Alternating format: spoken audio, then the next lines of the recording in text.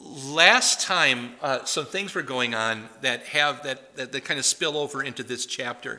And as we get into this king, whose name is Ahaziah, who's going to reign for 1 year only, we're going to move into the reign of the only ruling queen of either Israel or Judah. And she's actually related to both ruling houses because she's the granddaughter of the Omri family, related to Ahab and Jezebel. And her name is Athaliah. And we're going to get into her. But these are their dates.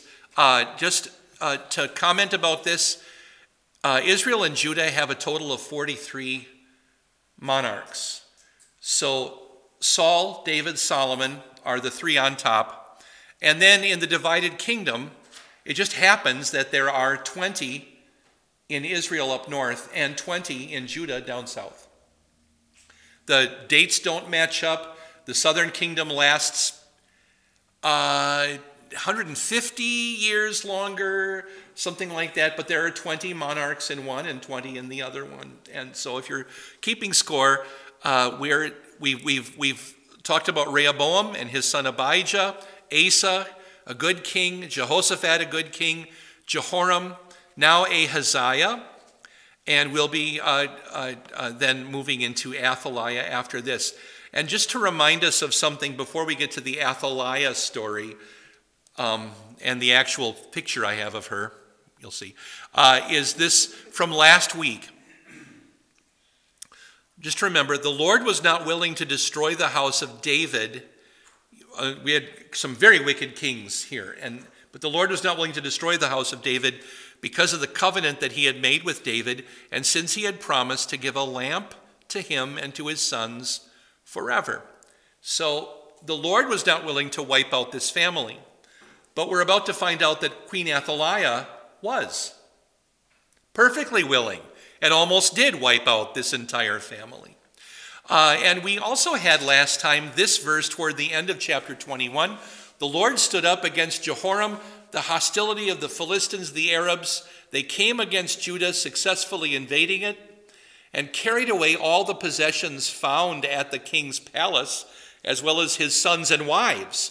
None of his sons were left except Jehoahaz, the youngest. And Jehoahaz is Ahaziah in our text. So you take the two elements, Jeho, which is God's name, Jehovah, and Ahaz, and flip them. And Ahaz, Yah, is Ahaziah, but it's Jehoahaz. It's the same name flipped. The residents of Jerusalem made Ahaziah, Jehoram's youngest son, king in Jehoram's place because of the raiding band, which had come to the camp with the Arabs and had killed all the older sons. So now we find out what happened to those in that battle. That we if you remember, we kind of cut that battle off last week and didn't get to it. We had a little commercial break, and now we're coming back to what happened. The sons got killed. I presume the wives were either killed or sold or whatever. And so Ahaziah, son of Jehoram, ruled as king of Judah. Ahaziah was 22 when he became king, and he ruled as king in Jerusalem for 1 year. His mother's name was Athaliah, granddaughter of Omri. So right in the middle of this family is where this woman comes from. And do you think she is a good, fine believer? Not in any way a stretch of the imagination. So he also walked in the ways of the house of Ahab because his mother was advising him how to do wicked things. That's wonderful. He did evil in the eyes of the Lord, as the house of Ahab did, because they were his advisors after the death of his father. This led to his destruction. He also followed their advice and went with Jehoram, the son of Ahab, the king of Israel, to wage war against Hazael, king of Aram, at Ramoth Gilead. The Arameans wounded Joram there. So on your map there you see Jerusalem and where Ramoth Gilead is over in, we would call it probably the southern part of Gilead, the good cow country over on the east side of the Sea of Galilee there. And he's going to make it back across the Jordan but this is where that battle took place. I didn't draw the arrows, but so I don't know if that's the way you would go, the route you would take, but anyway. He returned to Jezreel to recover from the wounds he had received at Ramah when he was fighting against Hazael, king of Aram.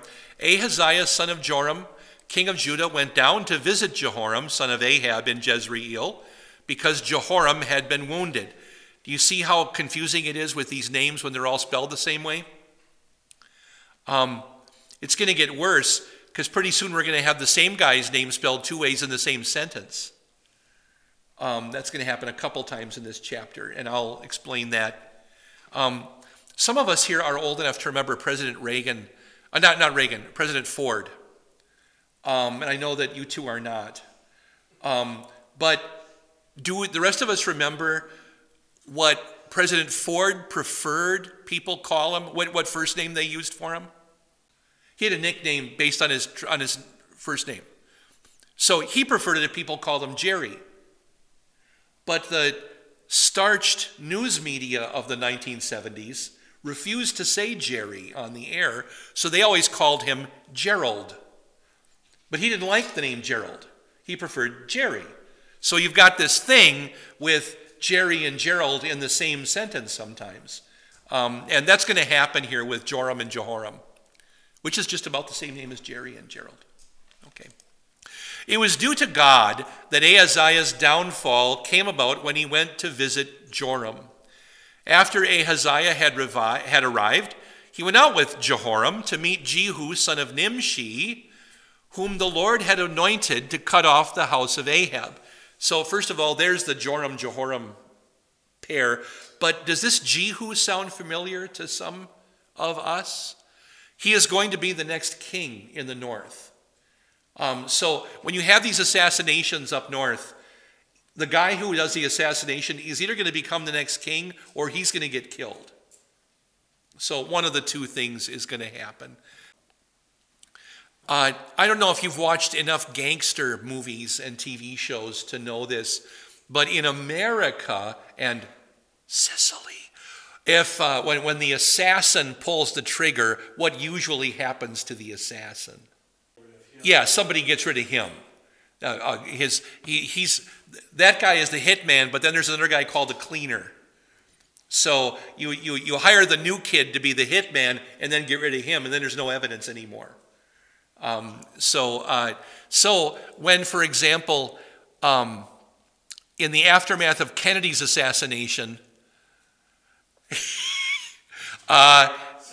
you were predicting that you have John Wilkes Booth being brought out for trial or something like that, and this guy is in the middle of the group of the photographers named Jack Ruby, who is, I think, a nightclub owner or something like that, with a .38 pistol. And what does Jack Ruby do on live television? He kills I almost said John Wilkes Booth, Lee Harvey Oswald, shoots him in the stomach, and tries to run, but of course he gets tackled and arrested and so forth. And did they kill him? I forgot what happened to Ruby. Did he die of cancer or something like that? Yeah, okay. All righty. I passed history class. But Jehu, on the other hand, Jehu is going to rise up to the top of things. When Jehu was carrying out judgments on the house of Ahab, remember, he was actually anointed by the Lord to do this stuff. So he was a divine hitman. To end the thing the Lord wanted done was, we got to get rid of this house of Ahab. This is causing everything to crumble. So we got to axe Ahab's family. That's this house of Omri. So when Jehu was carrying out judgment on the house of Ahab, he met the officials of Judah and the sons of Ahaziah's brothers who attended Ahaziah, and he killed them.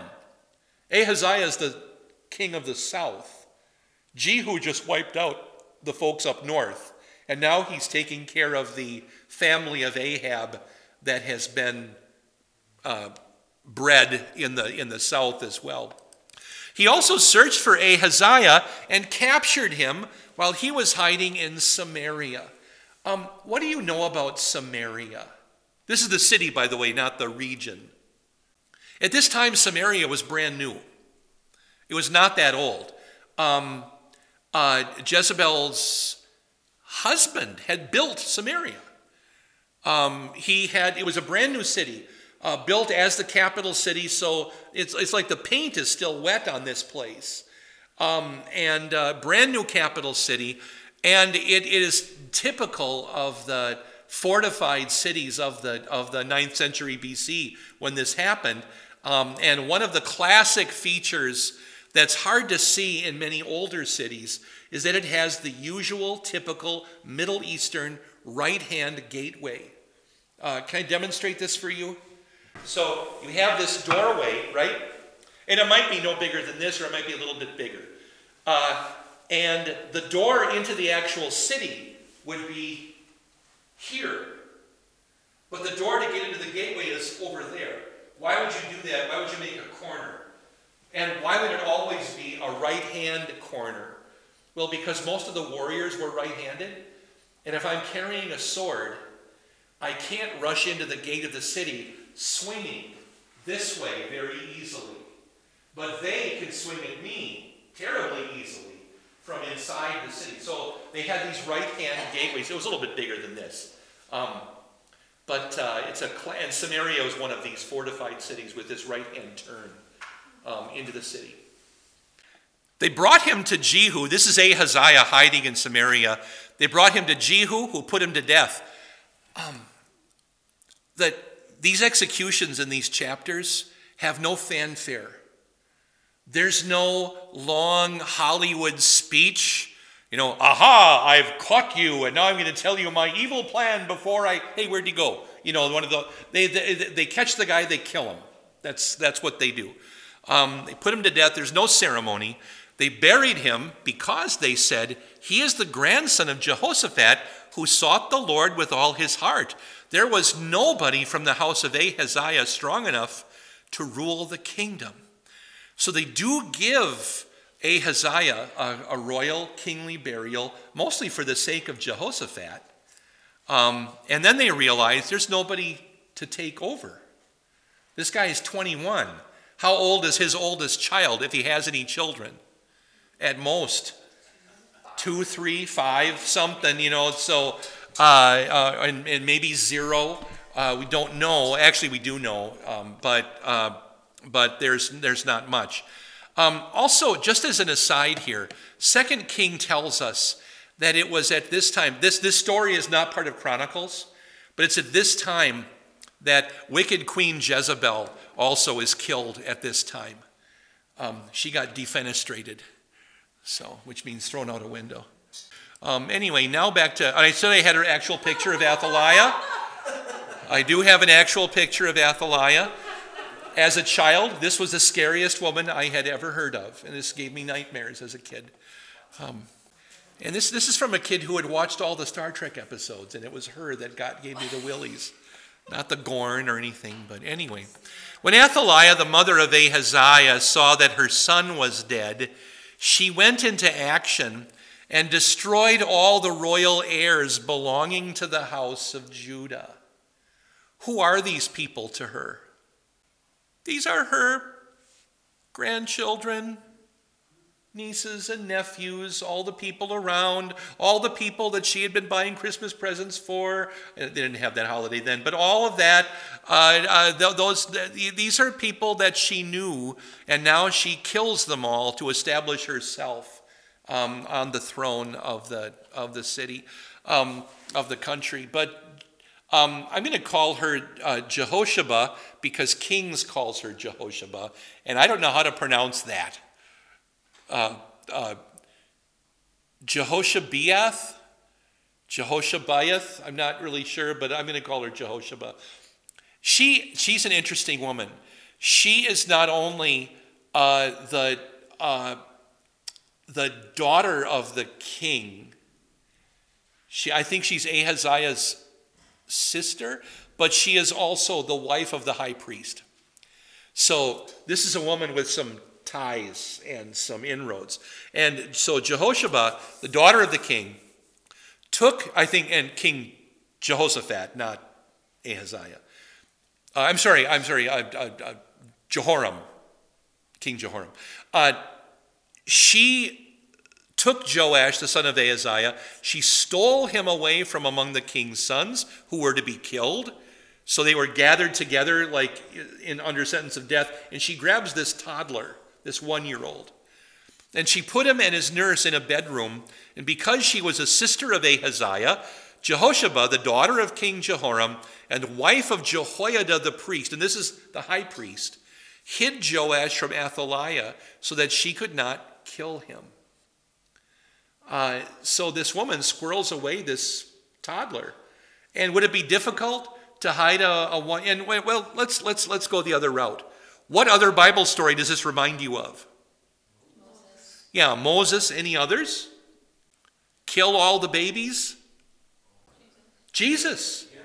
Yeah, and Herod with the boys in Bethlehem. I had to write a paper on that in college, and estimate how many babies that probably was. Not many. Bethlehem was a village in those days, but nevertheless, it doesn't diminish the fact that they were killed just because they happened to be born in the same era. But yeah, there are echoes here of Moses, and it foreshadows Jesus. But she gets him away.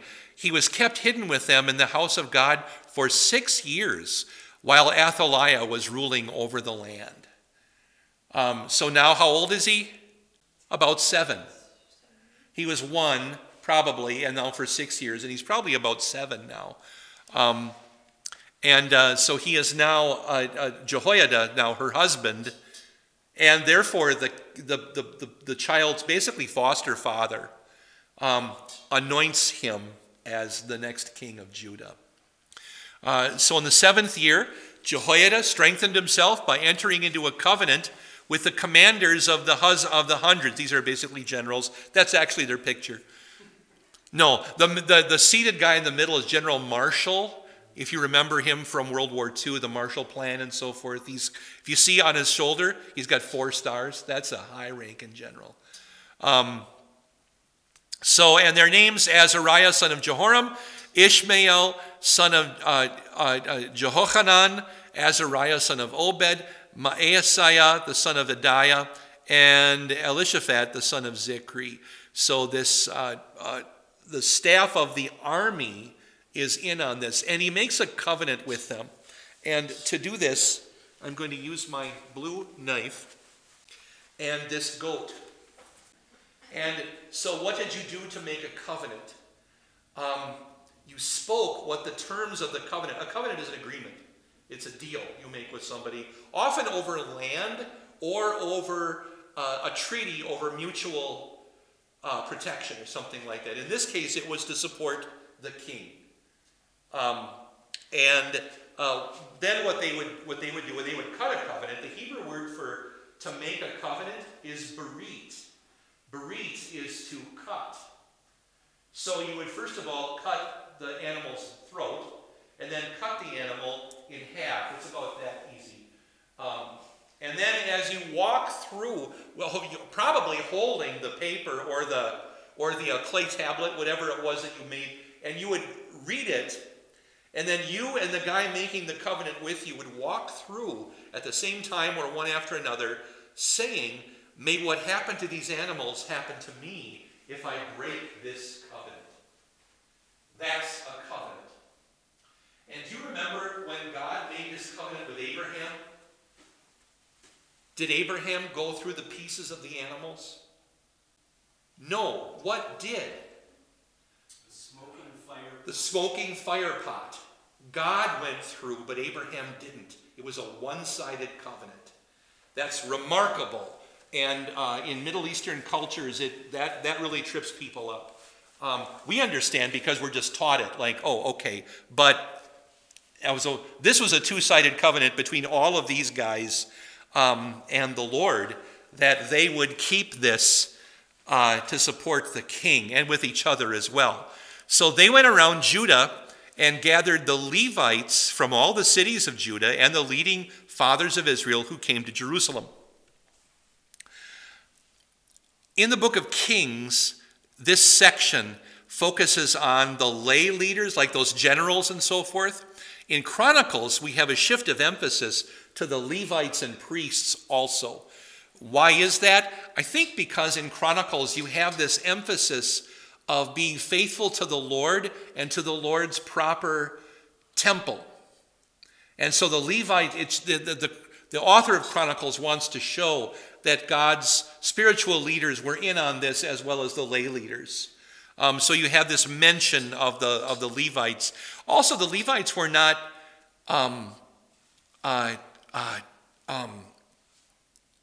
exempted from military service. The priests were, but the Levites were not.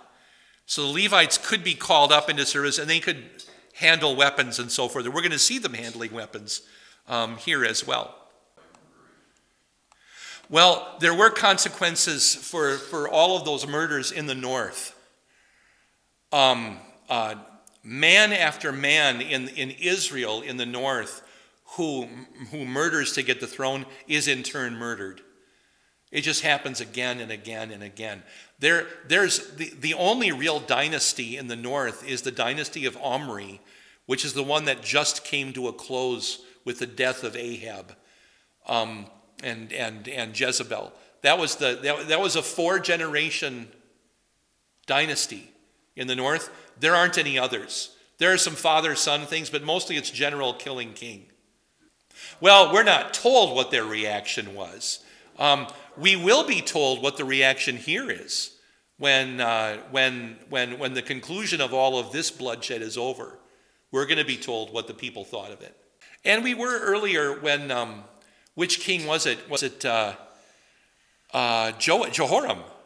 When he died and they didn't even build him a bonfire? You know, they didn't bury him with his fathers. There was no bonfire. There was no music. Nothing. They just kind of threw him in the... Do you remember at the end of the movie Amadeus, when you see that Mozart's family was so poor, he got thrown in the pauper's grave? So there's a whole, basically a trench of bodies wrapped up in linen, and he gets plumped down. There's Wolfgang Mozart. And then they just throw a shovel full of lime on top of him in the rain, and that's it. You know, that's kind of what happened to King Jehoram as well. Well, the whole assembly made this covenant with the king in the house of God, and Jehoiada said to them, this is the high priest, "Look, here is the king's son." So I don't see how you can have this incident happen without producing the body as well. So they had to have him there. This was, by the way, I think that you know what this term is in Latin, even if you don't think that you do. In the Civil War, Lincoln suspended the writ of habeas corpus. You do know the Latin for it, which means produce the body. It means you can't put somebody on trial without them physically being there. You have to have them in order to put them on trial. And Lincoln had all kinds of people he had to convict who were now traitors. And they couldn't bring them up. And so he had to suspend the writ of habeas corpus just to get the government going. In a time of rebellion, you kind of have to. So anyway, here you see the reverse, where the high priest does produce the person. Here he is. This actually is, and pretty hard to do a changeover of the monarchy if you don't have the next guy in front of the people. You know, who would believe it then? You know, is it some kind of a puppet? What's going on here? Here is the king's son. He will rule as king, just as the Lord has promised concerning the sons of David. And this is what you will do. 1/3 of you who are coming on duty. He's talking to the Levites. Okay, in Kings he's not. He's talking to everybody, but here's the Levites. This is just the Levite part of the speech. 1/3 of you who are coming on duty on the Sabbath to perform your duties as priests and Levites are to guard the gates. 1/3 of you will be in the palace of the king, and 1/3 at the fountain gate, which was the gate in between the palace and the temple, down on the street level. It was easy access for the people to get up into the temple from the palace side. And they had to protect the palace and the thing. So all the people will be stationed in the courtyards of the house of the Lord. You've been listening to Invisible Church, the Bible study podcast from St. Paul's Lutheran Church, New Ulm, Minnesota.